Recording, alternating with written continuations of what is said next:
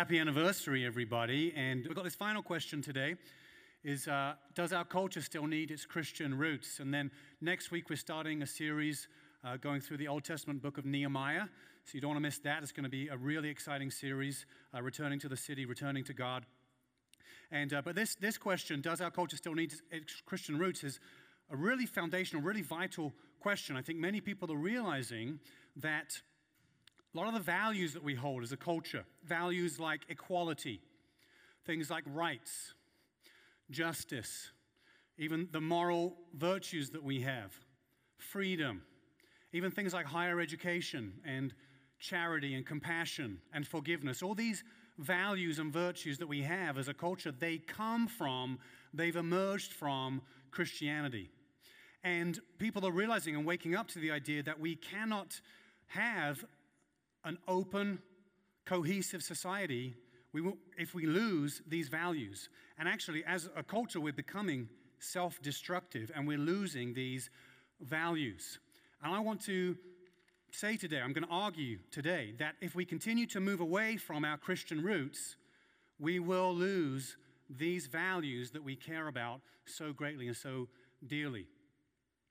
I want to urge you, if you don't believe in God, that this message is so vital for the future of civilization, for you to take the Christian message seriously, for what it means for us to maintain these good kingdom of God values that we have currently in our culture.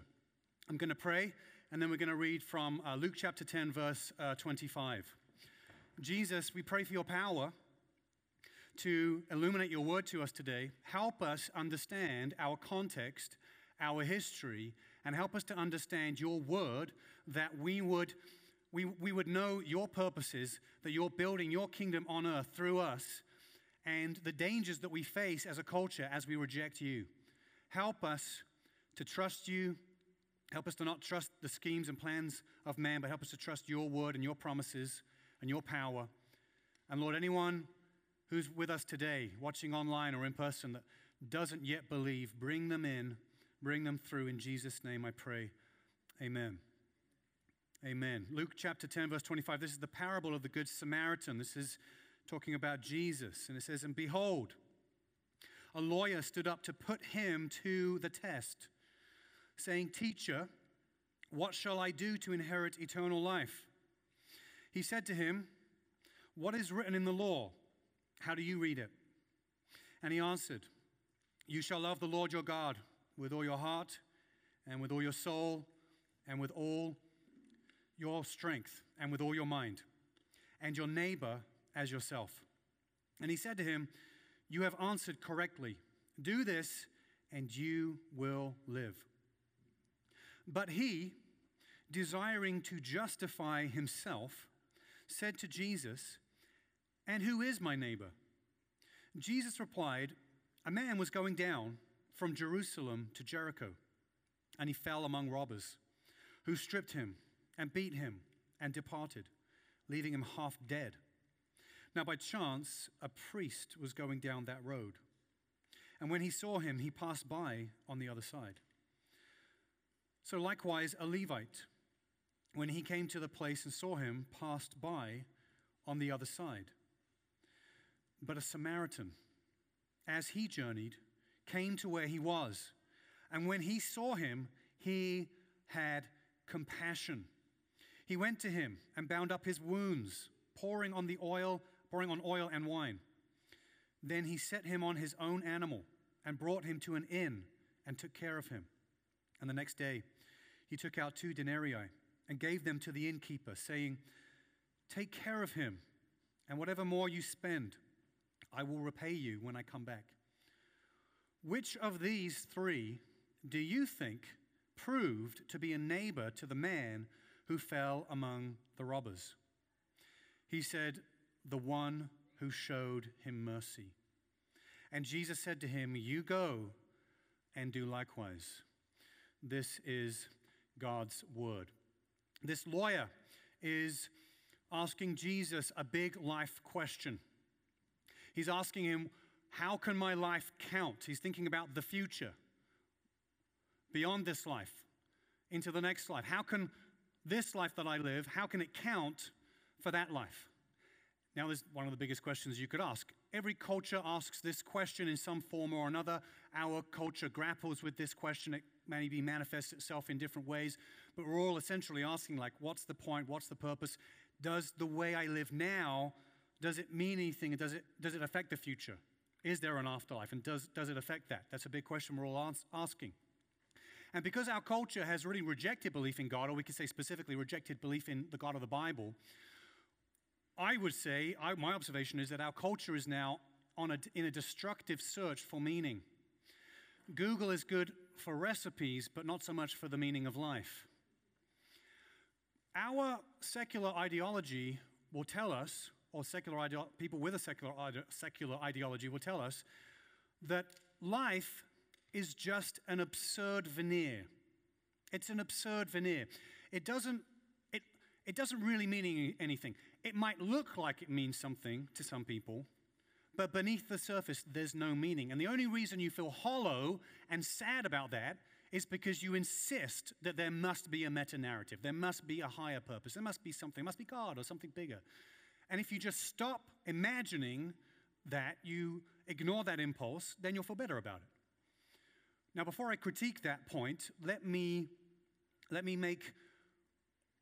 build a bridge where I think those who are more secular-minded and those who are more spiritually minded, actually where we agree. I think we'd all agree with this, I hope, that human beings have an indispensable need for meaning. We all have a psychological, indispensable need for meaning. And what I mean by that, what I mean by meaning, is that we're all striving to find significance, but it's significance in something bigger than ourselves, beyond ourselves. That's what we're looking for. That's what we're striving for. And as a culture, I think we're in trouble. We're losing a lot of that meaning. A lot of the destructive self-destructiveness is a loss of that meaning. There was a social experiment that was conducted in a nursing home where they wanted to see what would happen if they brought in pets into the nursing home. And so they brought in dogs and cats and birds and rabbits. And they noticed, they paid attention to what the residents did. People who had never spoken in that nursing home started speaking. People who had been recluse and withdrawn socially came out of their shells, started volunteering to take care of the animals. They named the animals. Some of them adopted these animals. It was amazing. The nursing home tracked, and they could see that the use of drugs and medication went down, and even the average lifespan of the residents increased. And the whole medical community, once and for all, was able to prove one of the most crucial issues facing mankind, that puppies are not just for Christmas. Very important answer that we got to that. The big conclusion, though, that they did, in all seriousness, the big conclusion that they did draw was that people need a cause beyond themselves. You have to have something beyond yourself. And I think secular people would agree in large part, yes, you need to find meaning, otherwise you're nihilistic, destructive. And religious people and spiritual people would agree, yes, you need that, otherwise you're depressed and destructive to yourself and to society at large. The difference lies in where does that meaning come from?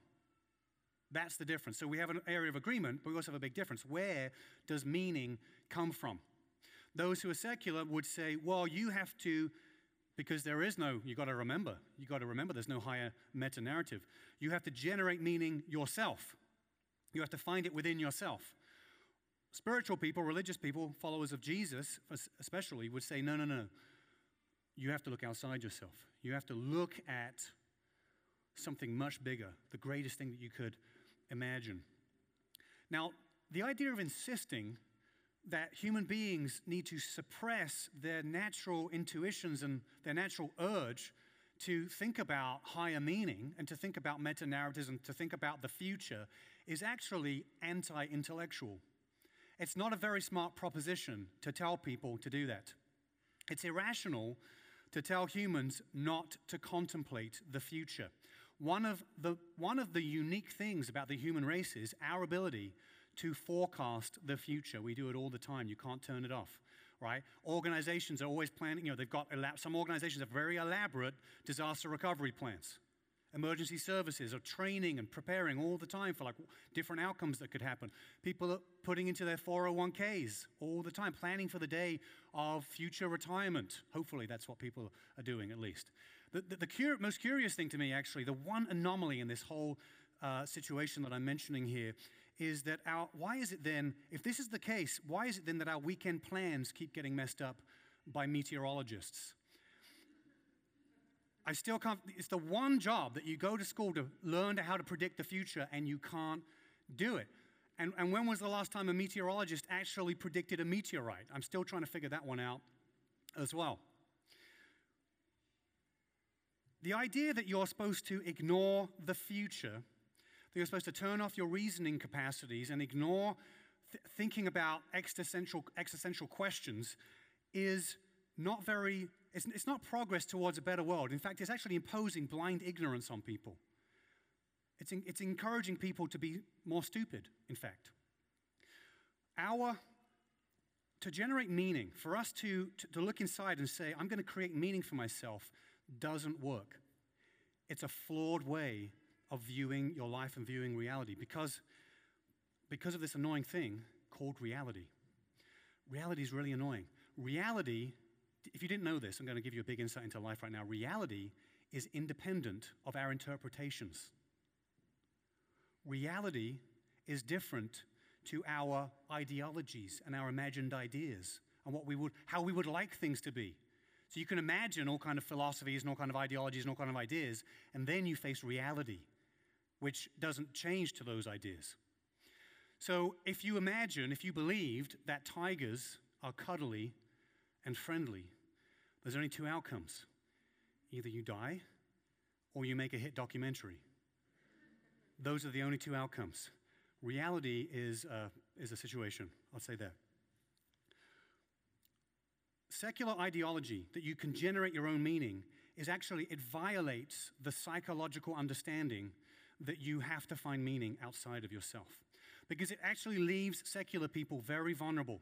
Because if your meaning depends on what you're generating, then those things have to go well. So if it's based on your career, your career has to follow the pathway that you really want it to. If your meaning is based on your political cause, or your political party, or your political ideology going the way you want, well then, if it doesn't go that way, then you're vulnerable to great disappointment and setback. Romance, relationships, family, life, having a certain status or money, all those things, if meaning is self-generated, all those things have to go according to plan in order to actually feel satisfied and feel like you have meaning. If you lose any of those things, have any setbacks, you're very vulnerable, extremely vulnerable. I mean, just ask any guy with a hairline deficiency. Talking of myself, I read the instructions wrong and put the Rogaine on my face. And that happened when I was 10. So it was a big setback, you know. But the thing that got me through it was my faith. You know, I could tell people I'm just trying to be more biblical, and that really helped me. That helped me get through it. But a faith perspective really helps us when you lose, when life doesn't turn out the way you hope, when you have setbacks. A faith perspective is more robust and more satisfying than the alternative.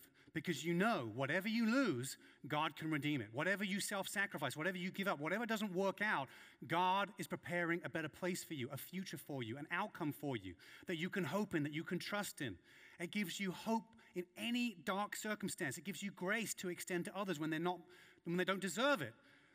That's the power of having faith in the God of the Bible. My point here is to say that secular ideology cannot maintain a satisfactory meaning that can sustain you. It can't do it. And if we want our culture to flourish, here's what we should hope for people. We should hope that they can find the greatest meaning possible, which cannot be self-generated. It can only be discovered in God Almighty. What about the idea of freedom? The idea of freedom that comes from Christianity. It comes from nowhere else. You cannot find the value of freedom in any other ideology, and no other ideology or worldview can sustain it. Only the Christian virtue and worldview can. Now, there are more explicit verses in the Bible about the issues of freedom, but even the parable that we read from Jesus, what we see there is we see the devastation of lawlessness in somebody's life. And the whole Bible really paints a big picture for us of the horrors of individual and state level oppression and crime, and how God wants people to be free of all forms of evil. In fact, it was the wars of the 16th and 17th century where people were just tired. People were tired of their lives being controlled and being oppressed by state power. So through the 16th and 17th century, people started theorizing about what would an open society, what would a free society look like? How could you actually build one? People started looking at God's word, looking at the Bible, to come up with theories and ideologies. Say, well, this oppression, this tyranny of government, we've got to get free of it. And they genuinely believe from theological conviction, God wants us to be free of this. So how can we formulate, how can we think up a free society? So John Locke, for example, wrote a book, The Two Treatises of Government. That book is really one of the foundational documents for our philosophy of government that we have today. It's still some of the foundational things and that we use in political science today. But from that book, John Locke was a Christian. He argued successfully and theologically against monarchy. Not a popular thing to do at the time, but he successfully argued against it. And when you take a look at the whole Bible, you get this really strong idea coming through that God doesn't seem to like monarchy that much, and actually seems to be more in favor of decentralizing power and diminishing state power. And then so those ideas emerged at that period of time. And so then we started to develop freer societies, started playing and experimenting with those ideas. And then it was in the 20th century that those ideas became even more solidified, seeing the rise of totalitarian governments, seeing the rise of fascism, of communism, and how those ideologies brought about unprecedented suffering and violence that had not been seen before. And even or the experiments with socialism. In every case, people realizing this ends up dehumanizing people. And so, based on what happened in the 16th and 17th century, then what happened in the 20th century, it solidified the idea in people's minds, the Christian idea of freedom, that God wants people to be free from state tyranny, from state oppression. It only emerged from Christian contexts. Secular context cannot maintain it, cannot sustain it. And so now we're living in a situation, and actually Ukraine is an amazing example of this. I mean, I wish it wasn't happening to them, but it's amazing to see people who are anti-war even calling for America to intervene in this, and people who seem to think that freedom is some kind of strange conspiracy theory nowadays, or something that we shouldn't care about, are now arguing for the Ukrainians to free themselves. It's the irony of our time is amazing to me.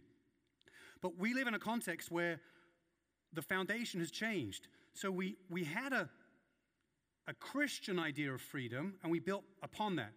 Now we've lost that. We've rejected God. Now we have a secular foundation, but we're trying to keep the Christian ethic of freedom. And I've got to tell you, we cannot keep it with a different foundation. It's impossible. Why was the Christian idea of freedom so important? I mean, it should be obvious to us. I don't even need to tell us really, but it should be obvious to us that the more power a state has over you, the more injustice and oppression you will experience. Because we know the more power, the more corruption happens, the more abuse happens. The more power you give, the more power is taken, the more corruption happens, the more people's lives are taken advantage of, the more people are not represented and not helped. Freedom, the Christian idea of freedom, has helped to elevate minorities. It's liberated women. It's protected children. Societies that became free, they reduce poverty. They reduce sickness. They reduce suffering. They empower people to pursue the God-given talents and desires that they have. Now, it's not perfect. We can all agree. It's far from perfect. And we've got a lot more freedoms to realize, right, and to properly apply to all people, right? It's not perfect. We're nowhere close to it. We've got a lot to strive for. But we have to realize that in our context, we have the freest experience that anyone in all of history has ever had. And in our country, we have the greatest symbol of freedom that has ever been developed: McDonald's. So anytime you see those golden arches, just remind yourself of the wonderful biblical freedom that God has for us. In all seriousness, though, joking aside, secular ideology rejects God, and therefore it rejects the true understanding of freedom. Because if you're just a random collection of atoms, if you're just the product of indiscriminate forces bringing you together, there is no justification for saying that you should be free. There is no justification for it whatsoever. We have to return to our Christian roots. Instead of getting rid of Christianity, instead of rejecting Jesus and rejecting the Bible, we have to return to it. We have to nurture our Christian roots. What about ideas of human rights and equality? We see again, we learn again from a study of history, these things have emerged only from Christian contexts. And so we see in the story of the Samaritan here, we see somebody who is using their power to fight for the care for somebody who is culturally different to them, doesn't share the same beliefs and same values as them. But this Samaritan is fighting for this other person, using their power to help them. It's an incredible idea.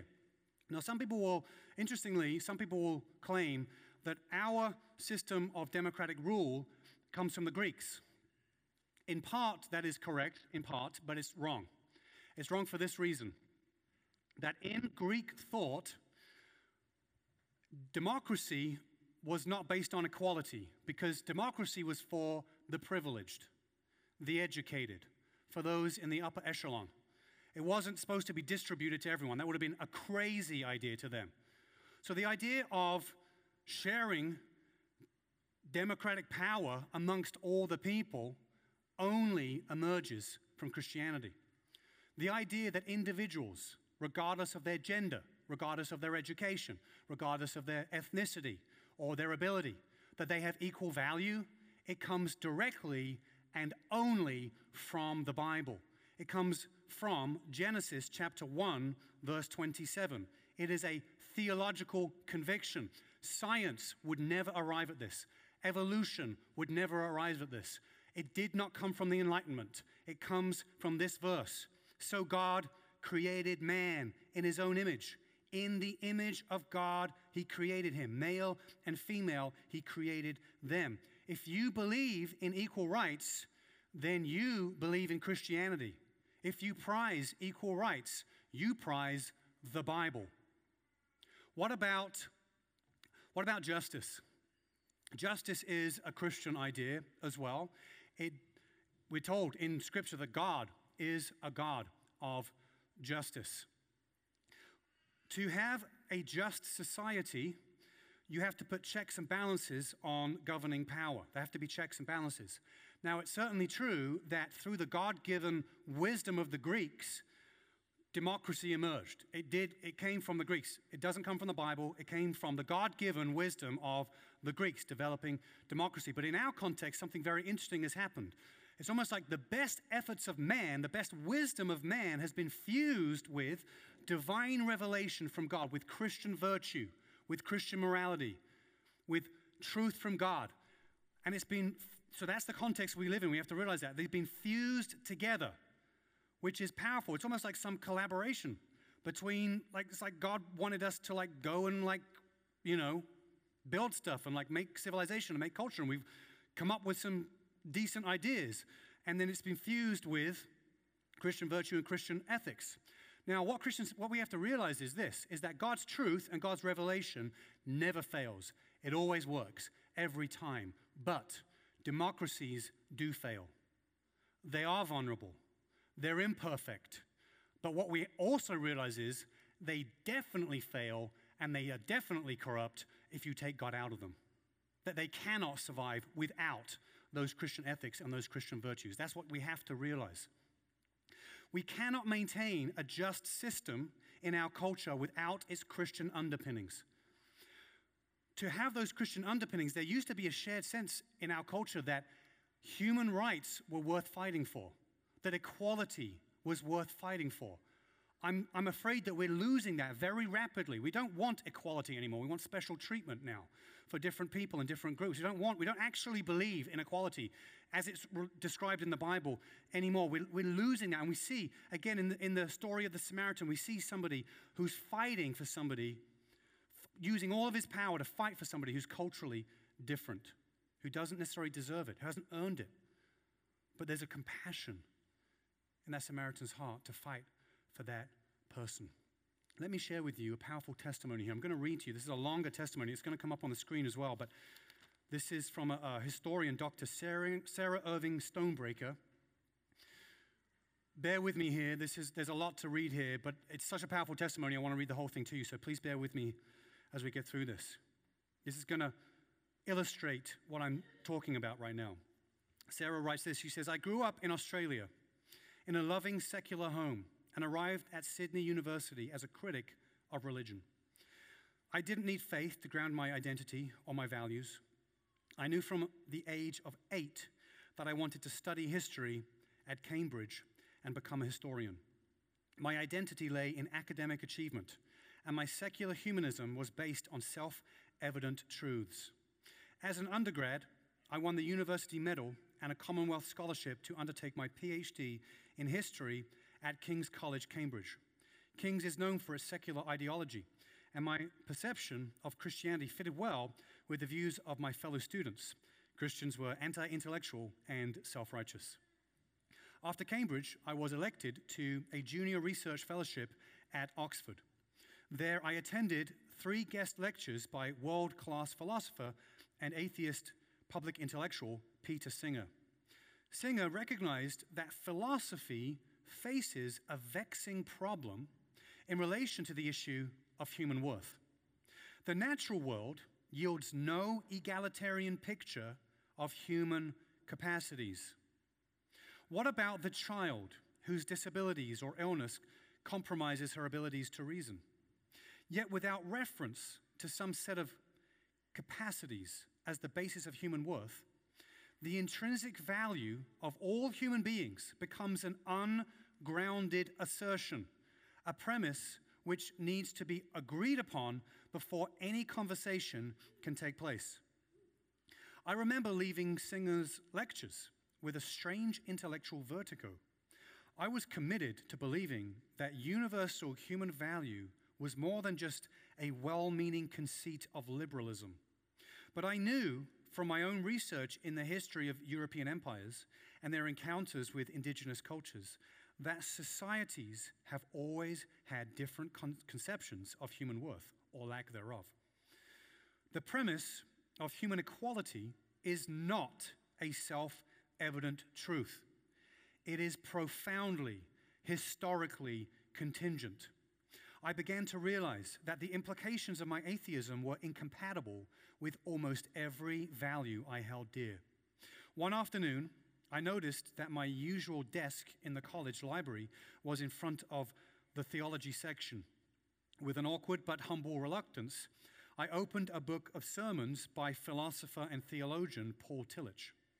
As I read, I was struck at how intellectually compelling, complex, and profound the gospel was. I was attracted, but I wasn't convinced. A few months later, near the end of my time at Oxford, I was invited to a dinner for the International Society for the Study of Science and Religion. I sat next to Professor Andrew Briggs, a professor of nanomaterials, who happened to be a Christian. During dinner, Briggs asked me whether I believed in God. I fumbled. Perhaps I was agnostic. He responded, "Do you really want to sit on the fence forever?" That question made me realize that if issues about human value and ethics mattered to me, the response that perhaps there was a God or perhaps there wasn't was unsatisfactory. In the summer of 2008, I began a new job as assistant professor at Florida State University, where I continued my research examining the relationship between the history of science, Christianity, and political thought. With the freedom of being an outsider to American culture, I was able to see an active Christianity in people who lived their lives guided by the gospel, feeding the homeless every week, running community centers, and housing and advocating for migrant farmer laborers. One Sunday, shortly before my 28th birthday, I walked into a church for the first time as someone earnestly seeking God. Before long, I found myself overwhelmed. At last, I was fully known and seen, and I realized unconditionally loved. Perhaps I had a sense of relief from no longer running from God. A friend gave me C.S. Lewis's Mere Christianity, and one night, after a couple of months of attending church, I knelt in my closet in my apartment and asked Jesus to save me and to become the Lord of my life. What a powerful testimony. So we've talked so far about several things. We've talked about meaning, where meaning comes from. We've talked about freedom. We've talked about human rights and equality. Let's talk about morality. Let's talk about morality.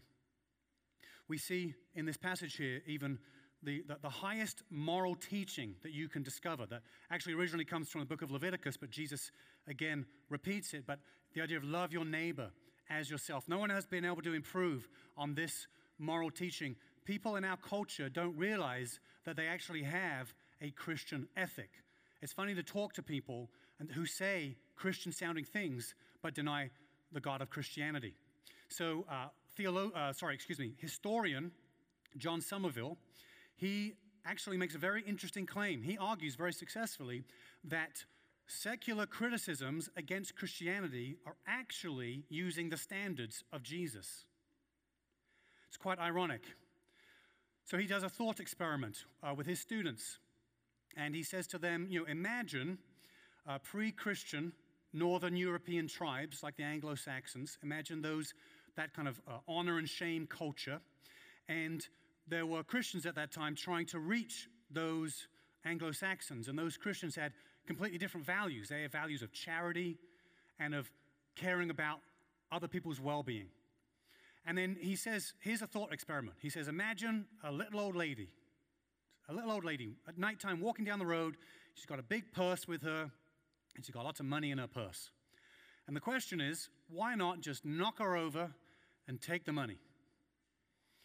And for these honor and shame-based cultures, the answer for them why they wouldn't do it is because you would be kind of a despicable person for picking on the weak, and for this foundational reason that you would not be able to respect yourself, and you would lose the respect of your tribe. You say, oh, you picked on a weak person. That's just losing respect. That is a self-regarding virtue. I don't want my reputation to be harmed, therefore I won't do this wrong, immoral thing. But Somerville then says, well, consider another train of thought. Imagine you see that little old lady, and you imagine what it would be like to be mugged. The pain and the trauma of her experience.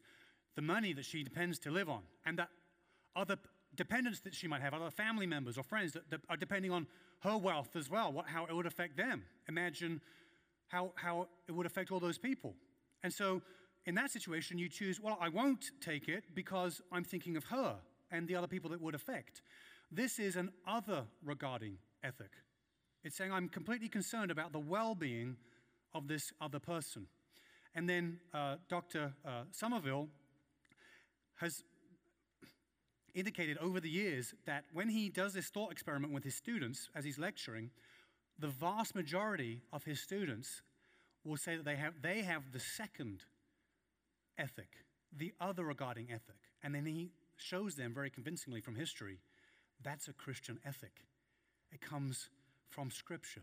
It comes from the Bible. Christianity changed those honor-based cultures that valued pride instead of humility. They valued dominance instead of service. They valued power rather than peace. They valued glory rather than modesty. They valued loyalty to your own tribe rather than equal respect for all people. Christianity transformed those cultures. And so today, people don't understand. They're nested in a history and in a context that is completely infused with Christian ethics and Christian values. And they say very Christian things with no idea that they're speaking the words of Jesus. They're acting in a Christian way. If you value these things and you live these things out, you like justice, then you like Jesus. You like the Bible. It's an incredible thing to consider. If we want to nurture these values, if we don't want to lose these values, we have to take the claims of the Christian faith seriously. We have to nurture it in our own hearts. It's dependent upon each one of us, also beyond ourselves, to share it with others. What about the emergence of hospitals? You understand your history, right? That hospitals emerged from Christian compassion and from nowhere else. No other context, no other culture has developed a healthcare system, a system of hospitals and nurses and doctors and all these things that we have. They come only from Christian heritage. We read it here in this parable. This Samaritan is binding up wounds, pouring oil and wine on to help the healing happen. This is a Christian virtue of compassion that's being extended here. It seems that even the gold, frankincense, and myrrh that was given at Jesus' birth would not be enough to afford the hospital bills if he was born today, because it seems that our ethic of compassion for healthcare has now been replaced with a business ethic of healthcare. And so healthcare now today needs more Jesus. It needs a little more Jesus in it. We've got to get back to our Christian roots because we've lost the compassion element of it. What about charities? Charities are a Christian idea. They emerged exclusively in Christian context. They come from no other worldview, and secular ideology cannot maintain them, cannot sustain them. In fact, many charities today have lost their Christian heritage, sadly. They've been hollowed out. They're doing good works, and we should celebrate that, but not the good message. They're not sharing the good message anymore. That's why the church exists still, to share the good message and to do the good works of Jesus. We've got to get back to our Christian roots. Charities need, in fact, it's a strange thing to say, but charities need more Jesus. In fact, today, a lot of charities are political in nature. They're not social in nature. They're now political in nature. That's because we're losing our Christian roots. What about higher education? All the universities that we know, they were started by Christians for Christian reasons. All the big ones, Princeton, Yale, Oxford, Harvard, they were started as Bible-believing institutions. They were started on the premise that God had created a world that you could go and explore and discover and have open and honest curiosity. And yet you see it modeled by Jesus and the lawyer here. They're having a reasoned discussion, a reasoned debate. They're dialoguing back and forth, a question, a response, a question, a response. And we see emerging from Christianity the establishment of these institutions to educate people, to train people, to discover creation, to make breakthroughs in incredible ways, to really to actually undo the evil in our world. But since we've lost our Christian roots, since we're losing our Christian ethics, a lot of these institutions of higher education now, they're not about education. Now they seem to be about indoctrination. They've lost their way in many regards. They need more Jesus. And I think all students, in all places would agree, if more Jesus means less homework, then give me the Jesus. Let me end with this, the final, most important ethic that we get from the Christian faith that has infused our culture, that our culture is in danger of losing and is losing rapidly, is the virtue of ethic, the ethic of mercy, the ethic of mercy. Verses 36 through 37, at the end of this parable, it says, "Which of these three do you think proved to be a neighbor to the man who fell among robbers?" He said, "The one who showed him mercy." And Jesus said to him, "You go and do likewise." Everybody needs mercy. To have healthy relationships, to have a healthy family, to have a healthy society, we all need kindness. We all need forgiveness. We all need mercy. A secular mindset has no justification for showing forgiveness to people. There's no reason. What is the reason to forgive? In fact, the ideologies of our times are so toxic, so destructive, so divisive. There's no redemption in the destructive ideologies of our times. We know this, right? There's no redemption. There's no grace. There's no forgiveness. There's only division, accusation. We need less Twitter, and we need more Jesus. We've got to get back to our Christian roots. Not only is the Christian virtue of mercy so important, but Jesus, he takes it to a whole new level. Mercy is described this way, that mercy is not being treated how you deserve to be treated. That's mercy, right? Not getting the consequence of what you should have. You've done something wrong, you've acted out, and not getting the punishment. That's mercy. Someone going light on you, or letting you off the hook. That's showing mercy. Jesus takes it a step farther. This is the powerful central message of the Bible. Jesus takes it a step farther. Jesus takes it all the way to grace. Mercy grows. Beyond mercy, what is there? There's grace. Grace is there not only not treating people how they are deserved to be treated. Grace is going a step farther and saying, I am going to bless you. I am going to be willing to forgive my worst enemy and actually seek the blessing and the provision and the help of even my worst enemy. It's the only ideology that can stop the offenses of history. Because what's history? History is a big story of cycles of offense and retaliation, isn't it? This individual hurts this individual. This people group hurts this people group. Well, then this individual and this people group retaliate. And there's a retaliation. And people forget, like, why are we fighting again? Well, something in history happened so we have to all hate each other now because something happened a while ago that some people, that some of us are related to, did some bad things at different times. And now we will hate each other. The only thing that can stop it is an attitude of grace. It's the more mature mindset. It comes from the wisdom of God. It's the self-sacrificing virtue of Jesus, that Jesus on the cross was willing to say, I'll take their punishment, I'll take their crime, I'll take their sin, I'll take their shame, I'll take it all on myself, take that whole burden on myself. I'll bear their punishment in my body on the cross once and for all, that they might be free forever. That is the power that can change the world. And if you take on the narrative of Jesus rather than the toxic, destructive narrative and ideology and identity of the world, if you take on the story of Jesus, if you live out the personhood of Jesus, you will change the world. Because that level of grace, that level of self-sacrifice is the only thing that will sustain our culture and can sustain any culture. We need our Christian roots. Not so that we can have the society that we want, but so people can know Jesus, so people can go to heaven, so people can have eternal security, so people can be forgiven of their sins, so that they can forgive others for the sins committed against them. We need to worship Jesus. Let's respond. Consider, how do you need to respond? Perhaps you need to take a step closer to Jesus. Maybe you're ready to come all the way in. If you're ready, the way you do it is you repent. It's not that hard. You just say, God, I've done a bunch of really stupid, really awful, really bad things. Forgive me. That's repentance. And that means turning away from it, saying, I'm going to be done with it. I'm going to follow you from now on. Tell us. If that's you, tell us today. If you want to get more involved at Trinity, you want to join a group, you want to serve, you want to give today, you want to get involved somehow, reach out to us. Get connected. Hang out. Eat some. Maybe your next step today is to eat some cake. Maybe it's that simple. I'll have a slice of cake, baby step, and then I'll consider if I'll do anything else. But the big thing to remember is what Natalie talked about in announcements is our Connect card, our digital Connect card. That's one really valuable way that you can reach out and take a next step. So go ahead, make sure you text the word enjoy to 94,000 and take that step today.